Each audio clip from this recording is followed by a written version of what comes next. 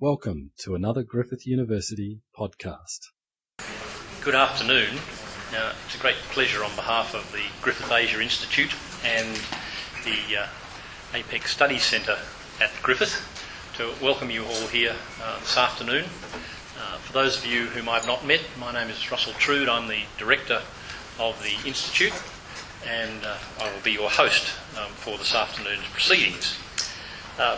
May I begin by just acknowledging some of our many distinguished visitors. You are all, of course, distinguished, but there are some who claim distinction, particular. Of course, our guest speaker, Dr. Alan Bollard, the Executive Director of the APEC Secretariat in Singapore, Mr. John McCarthy, who is the Chair of the Griffith Asia Institute Council and, of course, the National President of the Australian Institute of International Affairs, Dr. Heath McMichael, who is the Director of the APEC branch, I think I'm right in saying, Heath, at DFAT. It's a great pleasure to have you. Thank you for coming up specifically for this lecture. I'm delighted to see you. There are representatives here from various consulates general around Brisbane, and we're grateful for your attendance. My Member of Parliament in the House of Representatives is here, Graham Perrott, member for Moreton. Michelle Wade, who is the General Manager of Trade and Investment Queensland. Thank you, Michelle, for coming along. Very grateful for your attendance. Ladies and gentlemen, I think that's the list pretty well. I noticed quite a few members of the Griffith Institute Council here, and I'm grateful for your attendance. Michael Powell, the Pro Vice-Chancellor Business at Griffith, will introduce Dr. Bollard in a moment. He will speak for around about 30 minutes or so. We'll have a question and answer period, and then we'll wrap up and hopefully be done around about 1:30 or so. So I don't think we need to delay proceedings any longer. So Michael, perhaps you do the honours here. Thank you very much, Russell, and let me add my welcome to you here today. We're very pleased to have you here for this APEC seminar, and we're delighted that you could join us and join our guest speaker today. I'd like to start, as we always do at Griffith University, by acknowledging the traditional custodians of this land on which we meet today, and pay our respects to the elders, past and present, and extend that respect to all Aboriginal and Torres Strait Island people. The Griffith University APEC Study Centre is one of two Australian members of the APEC Study Centre Consortium, which is a global network of research organisations intended to provide high-quality research and analysis on economic and political trends in the Asia-Pacific region. As part of the Centre's outreach activities, this event is one of a series to promote APEC's work, discuss latest developments in the region and trends that are of relevance to business and economy and government in particular. Given all the events of the past few months, and indeed currently with devaluating currencies, etc., these interests certainly provide plenty of possible topics for us to discuss. As I'm sure you know, the APEC Forum was established in 1989 with an aim to facilitate economic growth and prosperity in the region. Australia was one of its founding members, and APEC has in many ways helped shape Australia's economic success in the Asia-Pacific region over the past 26 years.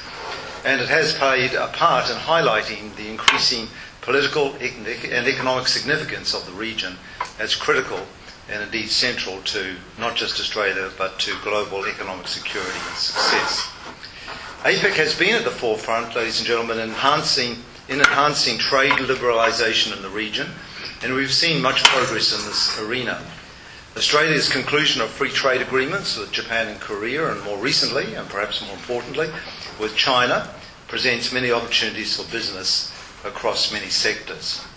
How we seize this opportunity is the key question, and consequently I'm delighted to have APEC's Chief of Secretariat, Dr. Alan Bollard, here with us today to share his expert and timely views on this topic.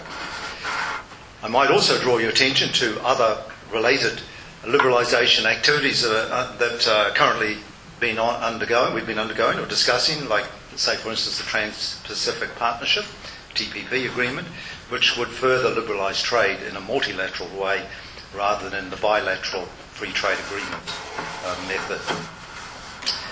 Dr. Bollard is the Executive Director of the APEC Secretariat, based in Singapore. The Secretariat provides coordination, technical and advisory support, as well as information management, communications and public outreach services about APEC. I am particularly pleased to welcome Dr. Bollard here today, as he is, like me, a New Zealander. And we need all the support we can get right now, given the All Blacks lost last weekend and the Bledisloe Cup is about to be decided. It's hard to be here right now. Prior to joining, I can always mention the cricket when the rugby comes up. Prior to joining APEC, Dr. Bollard was the Governor of the Reserve Bank of New Zealand, a position he held for a decade or more. In that position, he was responsible for monetary policy and bank regulations, helping steer New Zealand through the global financial crisis in pretty good shape, I might add. And from 1998 to 2002, Dr. Bollard was Secretary to the New Zealand Treasury, and as the government's principal economic advisor, he managed the Crown's finances and helped guide economic policy in that country. He has served as New Zealand's alternate governor to the International Monetary Fund, the Asia Development Bank and the World Bank. From 1994 to 2008, he was also chairman of the New Zealand Commerce Commission, responsible for regulating competition. And prior to these appointments, Dr. Bollard was director of the New Zealand Institute of Economic Research. From this brief outline, you can see that Dr. Bollard has had vast experience in matters of economic policy, competition and global economic affairs. Ladies and gentlemen, I'm very pleased to call on Dr. Alan Bollard to present his address on APEC and trade liberalisation in the Asia Pacific. Thank you, Alan.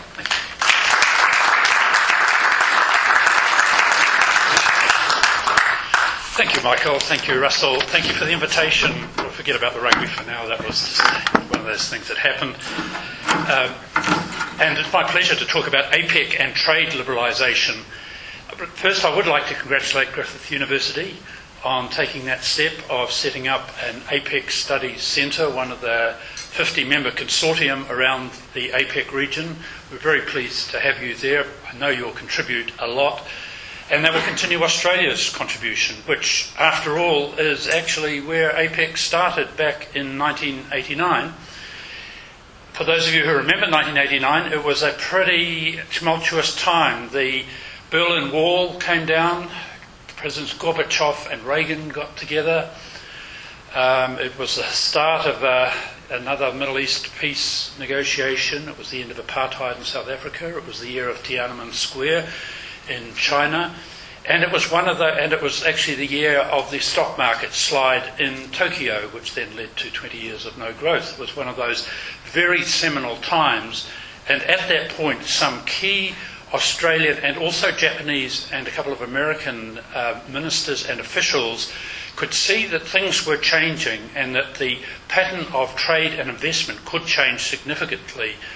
And this was the driver for starting APEC, which had its first meeting 26 years ago in Canberra, with the first ministerial meeting, and has gone to huge things from there. And I'd like to talk about some of those things in this broader issue of trade growth in the Pacific region. So let me just run through a couple of areas here. The couple of decades since then, 2.5 decades since then, have really been a tumultuous time. It's over that time that actually most of the world has come out of poverty towards middle class. And if you ever ask what use are economists and APEC and all those sort of things, we actually have been through that period of the greatest growth, economic growth, that the world has ever seen. And that means something. And this, in the APEC region, was an epicentre of it, and it was driven by trade. So it's been very much a trade-driven growth story. And you know the picture, and it's led to that sort of factory Asia picture of large-scale production in low-wage economies, exporting to higher-income consumers, and sometimes even financing those exports, strangely, from those lower-income economies as well.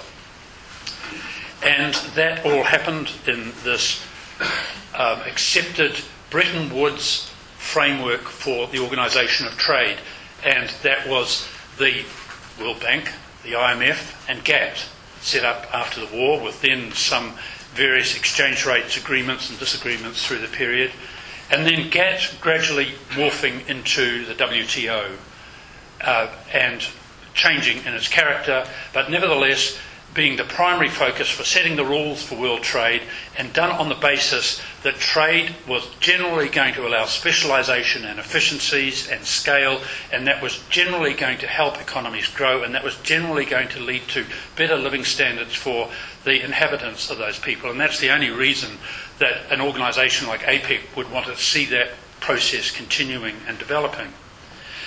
The APEC approach in this was really, it has changed over the time. So initially it was very much a focus on at the border and on traditional trade barriers, so tariffs and non-tariff barriers, and tariffs in a program called the Bogor Goals, which was agreed 20 years ago, which saw developed economy tariffs coming down very quickly and developing slower but also progressing. And now tariffs are about 1/3 of what they were when APEC was set up in this region, averaging about 6%. And still some way to go, particularly in areas like primary production.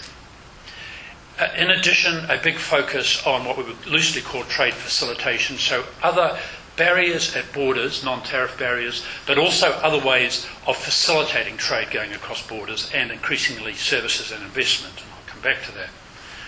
As that continued over the first decade of APEC, more and more we saw that actually some of the barriers weren't at the border, they were behind the border. So there was been an increasing focus on regulatory reform, structural change, harmonisation behind borders as well. How easy it is to set up businesses, how easy it is for them to grow and develop and trade. And that's continuing also, and we're in a couple of weeks' time we'll have a meeting in the Philippines of structural reform ministers to review all that progress and work out where we go further forward. And then I guess over the last 5 years, as well as at the border and behind the border, there's been a focus on this across-border thing, because in the meantime businesses have evolved much more into organisations like supply chains, and we have a number of programs working on those as well, and I'll come back to that as well. The broad approach that APEC takes is 21 economies. There's big, there's small, there's market, there's non-market, and there's open and less open in all of that, but they're all focused on getting better economic integration right across the region. We don't do politics, we don't do security, we don't do cultural issues, very much focused on the economic potential there is from further economic integration. And it's got some peculiarities, one of which is it's actually voluntary, consensus-driven. It doesn't have a formal international standing. It hasn't been ratified by parliaments across the world. Gareth Evans memorably said it was 4 adjectives in search of a noun, and we're still searching.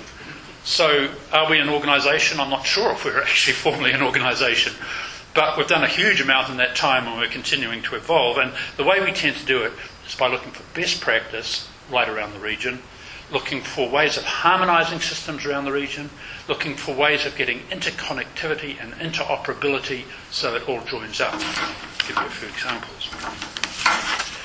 In the meantime, of course, we're not just working in a world with APEC, but there's both the bigger WTO story, where I think many theoretical economists would prefer that the action took place, but where with the much more internationalised WTO, it has been very difficult to see progress continuing, although we're now waiting for final implementation of the trade facilitation agreement that's been reached there, and a number of regional agreements in place. And let's just talk about some of those. It's quite an important year for ASEAN, as many of you will know. This is the year which is the time when the ASEAN Economic Community starts to come together. I say starts to because while there's been a sign-up to some very quite radical developments on how they bring it together, it is going to take some time for that all to happen.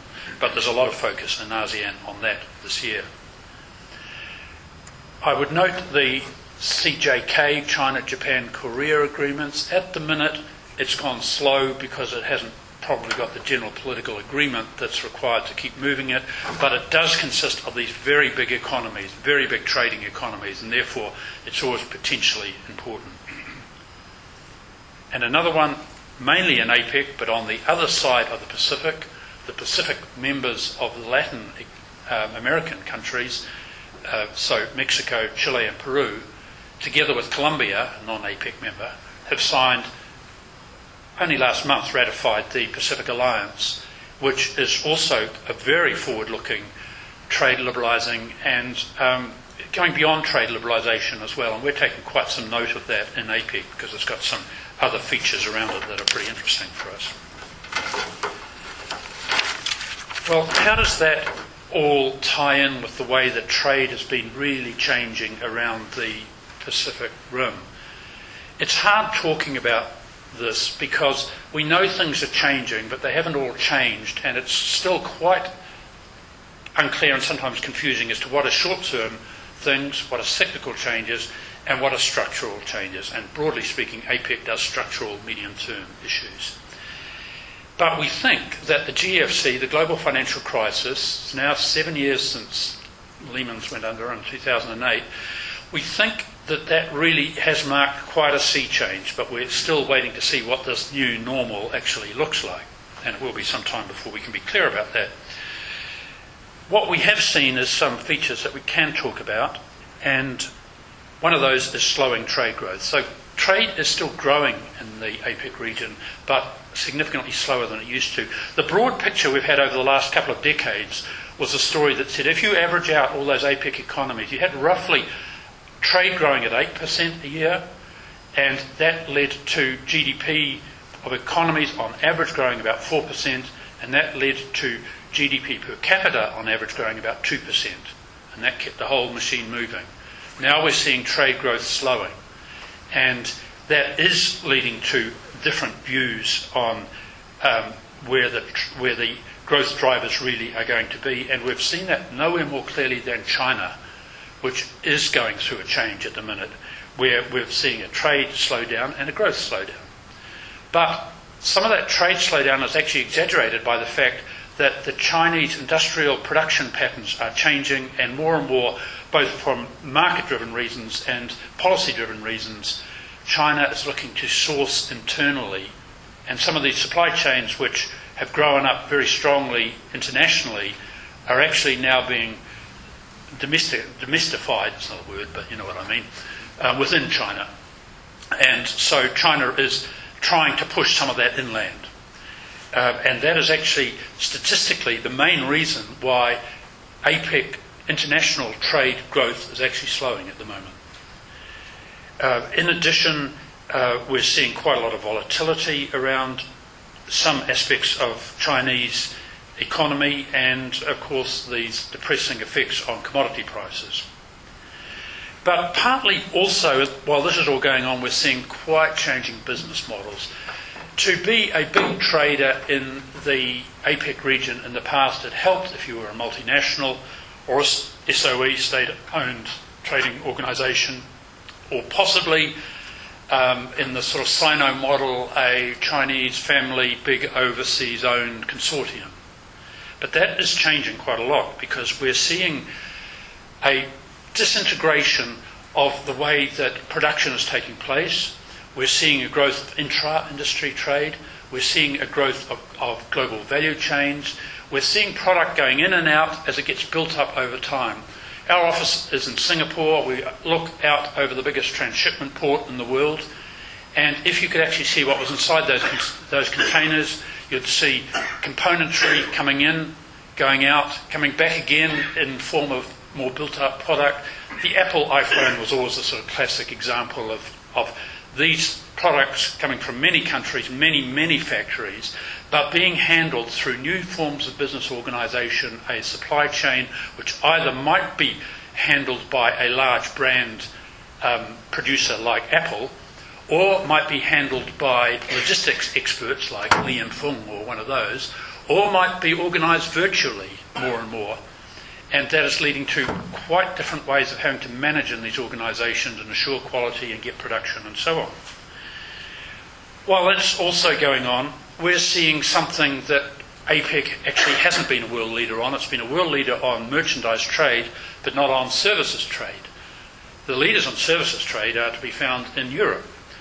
But more and more we're seeing that changing as well. This year, Philippines is hosting APEC. Philippines is a big services back office economy, and they're getting us much more focused on growing services trade. And also small and medium enterprises. Now, politicians and policymakers love SMEs in principle, but SMEs don't always do what they want to do. But what we are seeing now with these global supply chains and with electronic commerce technical possibilities at the border is that for the first time in some cases, some small and medium enterprises can really get some of the benefits of internationalisation. Philippines this year in hosting APEC has an overarching theme called inclusive economy. Everybody likes the idea of inclusive economy, but actually it's a little bit harder to think about how an organisation like APEC helps spread the benefits of trade and growth more generally across an economy. The way APEC is trying to do it this year is by engaging parts of the economy in the international or at least APEC regional process that haven't been before. So getting SMEs in the international arena, women in the economy, there's a big focus on that. And of course in the Philippines, I don't know if you know this, but 70% of businesses are owned by women in the Philippines, so it's a good place to be doing a lot of that. So these models are changing, and APEC's trying to change with them, but we're still experimenting on some of those. And then, of course, the other big change going on is some very basic economic stuff, new growth drivers. Last year, China hosted APEC, and they were pushing us to get into some areas of where is new growth going to come from. Now, while all this is happening, we've actually seen these massive price changes over the last few years since the GFC. The prices of the most fundamental things have all changed hugely. I'm talking about capital, labour, energy and commodities. Price of capital has gone from quite high levels down to sometimes near zero, and sometimes, for certain purposes, it's actually negative. Who would ever have thought that? I bet I'm not the only ex-central bank governor who just thought we would never see that actually happen. The price of labour has changed. Nowhere again is that clearer than in China, where they measure and talk about the changing wage rates, and that's of course a big driver for them to want to push production inland, but they now don't consider themselves a cheap economy at all. They get pushed along by Vietnam, Myanmar, Bangladesh and some others, and they're looking to go upscale with that. But at the same time, there's other complicated things happening, which is some of the developed economies have actually become more competitive again.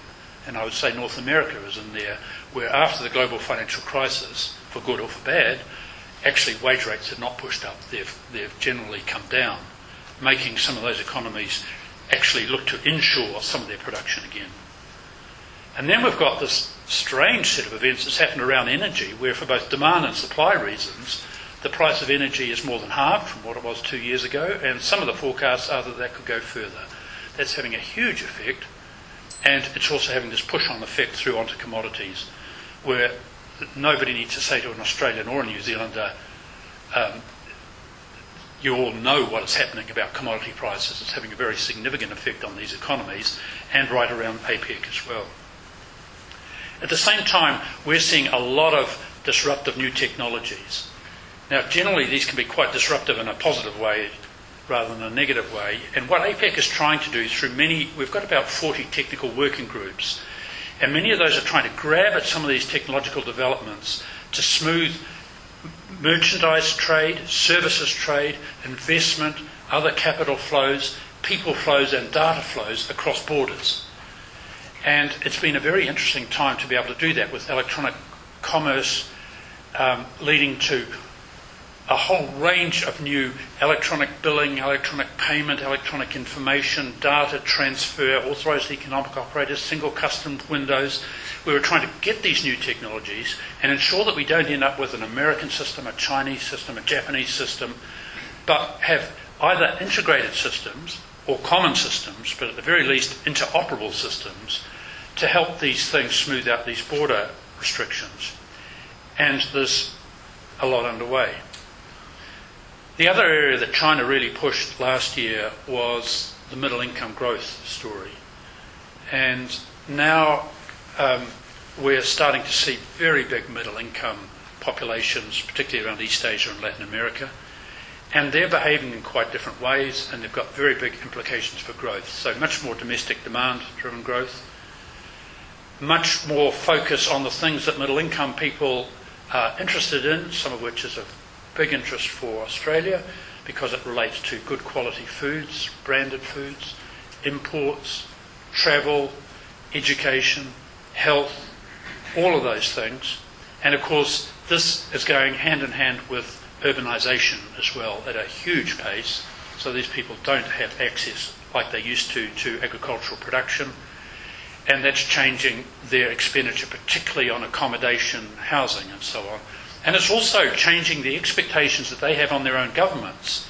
And a number of these governments feel under quite a bit of pressure, purely from an economic point of view, about the expectations that their populations, their middle class populations have, because, as any politician in the room would know, middle income people can make their views felt in a quite direct way, and they have expectations about the delivery of services, the delivery of environment, and a number of other features as well.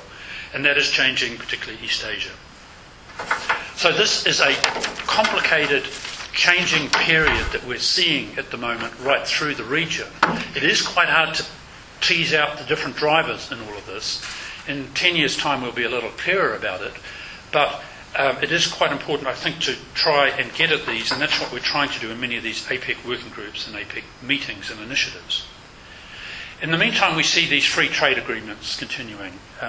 You'll have seen graphs that look like this. This is a number of free trade agreements going on in the APEC economies. The top two are the total signed and enforced by APEC economies. The bottom two are the ones that are done purely within the APEC region.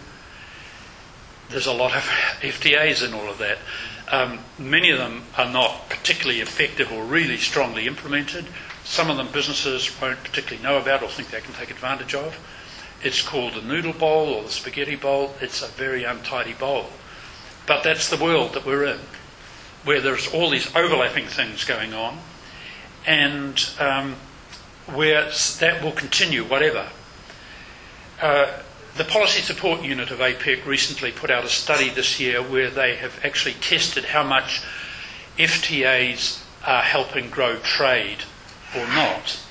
And they come up with a very clear correlation. It's a correlation, it's not causation, but they can prove that FTAs, when they are signed and implemented, are associated with significant increases in trade between those countries that are involved in these agreements. That doesn't, of course, simply mean that you sign an FTA and it causes that trade. It's an interaction, and sometimes indeed it could go the other way round, that trade could cause an FTA. But they've definitely been part of that growing trade and integrated story. Well, let me finally focus in on what we might call the mega regionals, and talk a little bit about a couple of these, starting with what we call RCEP, Regional Comprehensive Economic Partnership. It is the ASEAN plus agreement, so it's ASEAN plus Australia, New Zealand and India, and it's got Japan, Korea and somebody else in it. China, thank you. Another little economy. And it's being built off ASEAN FTAs. It's partway through its negotiations. It's got a timetable to end at the end of this year. These things don't generally work to timetables, so we won't hold our breath on this. But this is basically trying to tidy up the noodle bowl by saying take a standard FTA, ASEAN FTA, and build others off it. From an Australian point of view, it's got some positives and some interesting points, but in terms of pure economic advantage, I don't regard it as that major for Australia, because primarily it's encoding some things that are mainly in place and that have already had reactions to. The one that, of course, is in the news and is relatively more important because it's potentially more radical, potentially more high level, is the Trans-Pacific Partnership. It consists of 12 negotiating members. They're all members of APEC, but it's not being done in APEC. Some of it's been done on the sidelines, but some of it's been done quite separately. And it's still at that key point where it hasn't quite reached agreement. And of course we haven't seen the text either, and that is making it quite difficult to just interpret what stage it's at and what sort of effects it could have. But the modelling on this suggests it's far more important. Actually, where are the biggest gains from a static economic modelling point of view? Well, they accrue to the United States as the biggest economy and to Japan as one with some quite significant distortions which potentially could be removed in TPP. And the irony is that would help Japan. Where is the one that in relative terms would gain the most? You look down the other end of the spectrum to the lowest income member, which is Vietnam, which is going to have the hardest job meeting requirements, but if it can manage to do that, would stand to gain in relative terms the most by being part of this partnership. The modelling around Australia says you get a one-off increase of something, ballpark $10 billion, something like that, 0.5% of GDP, definitely worth hearing about and thinking about. But those are only static models, and you wouldn't want to take those conclusions too far. Dynamically, a number of things could happen off this. Well, this noodle bowl is complex, and last year with China hosting APEC, China led a discussion around APEC on where are these regional trade agreements going. And I don't think anybody around the APEC table wants to see an RCEP go off in one direction as a developing economies trade agreement and a TPP as a rich economies agreement go off in a different direction. APEC has done a lot of work as an incubator, getting out ideas, and also as an integrator, bringing things together. And China suggested that we should start a study on what might come next and how these things might come together after all of this. And that's reached agreement around the APEC table, and interestingly, China and United States together are chairing this whole process. We currently have started work on a strategic study on free trade area of Asia and the Pacific. Something that's been talked about for quite a long time, but we haven't really got very concrete on. This is how this would all come together and potentially have all those 21 economies in it. And the study is saying, what would it involve? How might you get there? Would there be stepping stones? And if so, would TPP, presumably TPP would be a stepping stone, but would it be the only stepping stone? Would it be a sort of a TPP plus thing? Presumably. Could it be an RCEP plus thing? Also possibly. It will be easier to advance that when we see TPP text on the table, and also when we see what other economies might be looking to sign up in that TPP engagement. Already Korea has said they're pretty interested, and a number of others have. And China has still got the possibility open that they potentially could have some interest in that, but that's some way forward. This free trade area for Asia and the Pacific, when you do these models, actually shows a big increase in benefits for the region. That accrues to economies like Australia's, potentially 3 times what a TPP could offer, but also right across the region. Why? Because, at least in its model form, it brings China, Japan and United States together, the very big economies all together, and that's where the big economy benefits potentially come from in all of this. And at the same time as all these have been going on, there's been some more slightly unilateral developments where China in particular, well, they're not unilateral, but they've been unilaterally led in the sense that China in particular has looked at this Bretton Woods arrangement that's been in place for 50 years and said, we want to see some amendments to that. Now, some of that is because they've benefited from the WTO, but they still have some issues there. And in addition, of course, there's been a lot of angst around shareholding and voting rights on the international Bretton Woods agreements, and that has just been very difficult to sort out. So over the last year, particularly around the APEC Beijing November meetings last year, there's been a number of quite key announcements, and I'm talking about the AIIP, the Asian International Infrastructure Bank, and how that might develop. I'm talking about the BRICS Bank, the new development bank, and how that might develop.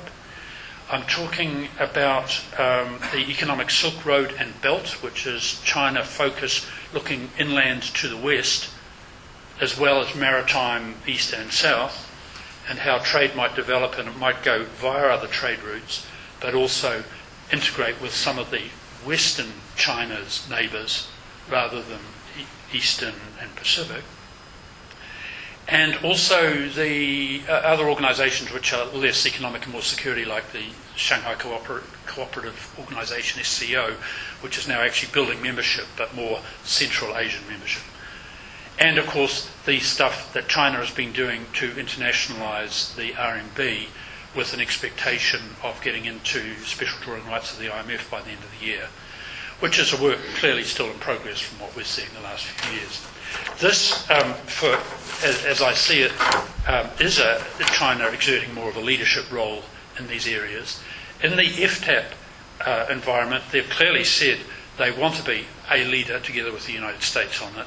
They want to keep that APEC story really moving, but we know that there are some significant changes going on in the background and all of that. I should stop at that point and hand back to you. Thank you very much.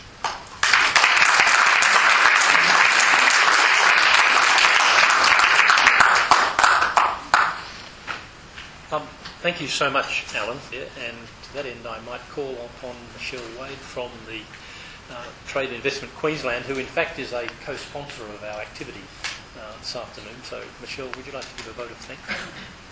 Thank you very much, Dr. Alan Bollard, for presenting to us today. As Russell mentioned, I'm from Trade and Investment Queensland, and for us it's a pleasure and a privilege to get this sort of umbrella view insight of APEC, because all too often we think about these issues from a very Australian-based view. For me to hear about the FTAs beyond just those ones that we're focused on, but those ones emerging in other parts of the globe, gives us an important perspective in the work that we do in promoting Queensland companies into export and foreign investment into Queensland. I'd like to commend Russell and Michael and the team from Griffith Asia Institute, and also acknowledge the importance of Griffith's role within the APEC Study Consortium. We are immensely proud of the work that Griffith has done over several generations now, and the impact that it has particularly on Australian diplomacy and the value of the information and the role it continues to play, particularly around Asia. A little bit about my role. I'm the General Manager of International Operations for TIQ, so I manage our 12 offices globally, of which 8 are based in the Asia Pacific. So at the moment, we've got our new Trade Commissioners in town, one from Indonesia. We're liberating him and heading him back to Indonesia tonight, which is Oka Simanjuntak. And then Daniel Kim, who's recently joined us as Head of Asia Advisory from KPMG, will be heading up to Korea at the end of next week. Then, of course, I'll have all of our Trade Commissioners back in mid-October, so plenty of chances for you to engage directly with them. We're incredibly motivated to get Queensland exporters in both goods and services engaged and utilising the FTAs. We acknowledge that they're underutilised and often misunderstood. In fact, I was with the Japanese ambassador to Australia when he visited Queensland last week, and he claims that there's been 30% more beef exports from Australia to Japan in the first 5 months of the JPA agreement. So I'm keen to unpick that result and see how real it is and what benefits that might have had back to Queensland. And in that vein, today we've actually put up on our website a new tool for Korea FTA to help promote opportunities for Queensland horticultural exporters and really unpick beyond the tariff reductions, look at some of the behind the border issues to really focus on where the opportunities are for those horticulture exporters as well. So once again, Dr. Alan Bollard, thank you very much for your presentation. Thanks again to Griffith Asia Institute for continuing to add a lot of real detail to the dialogue that we have to consider in international trade. Thank you.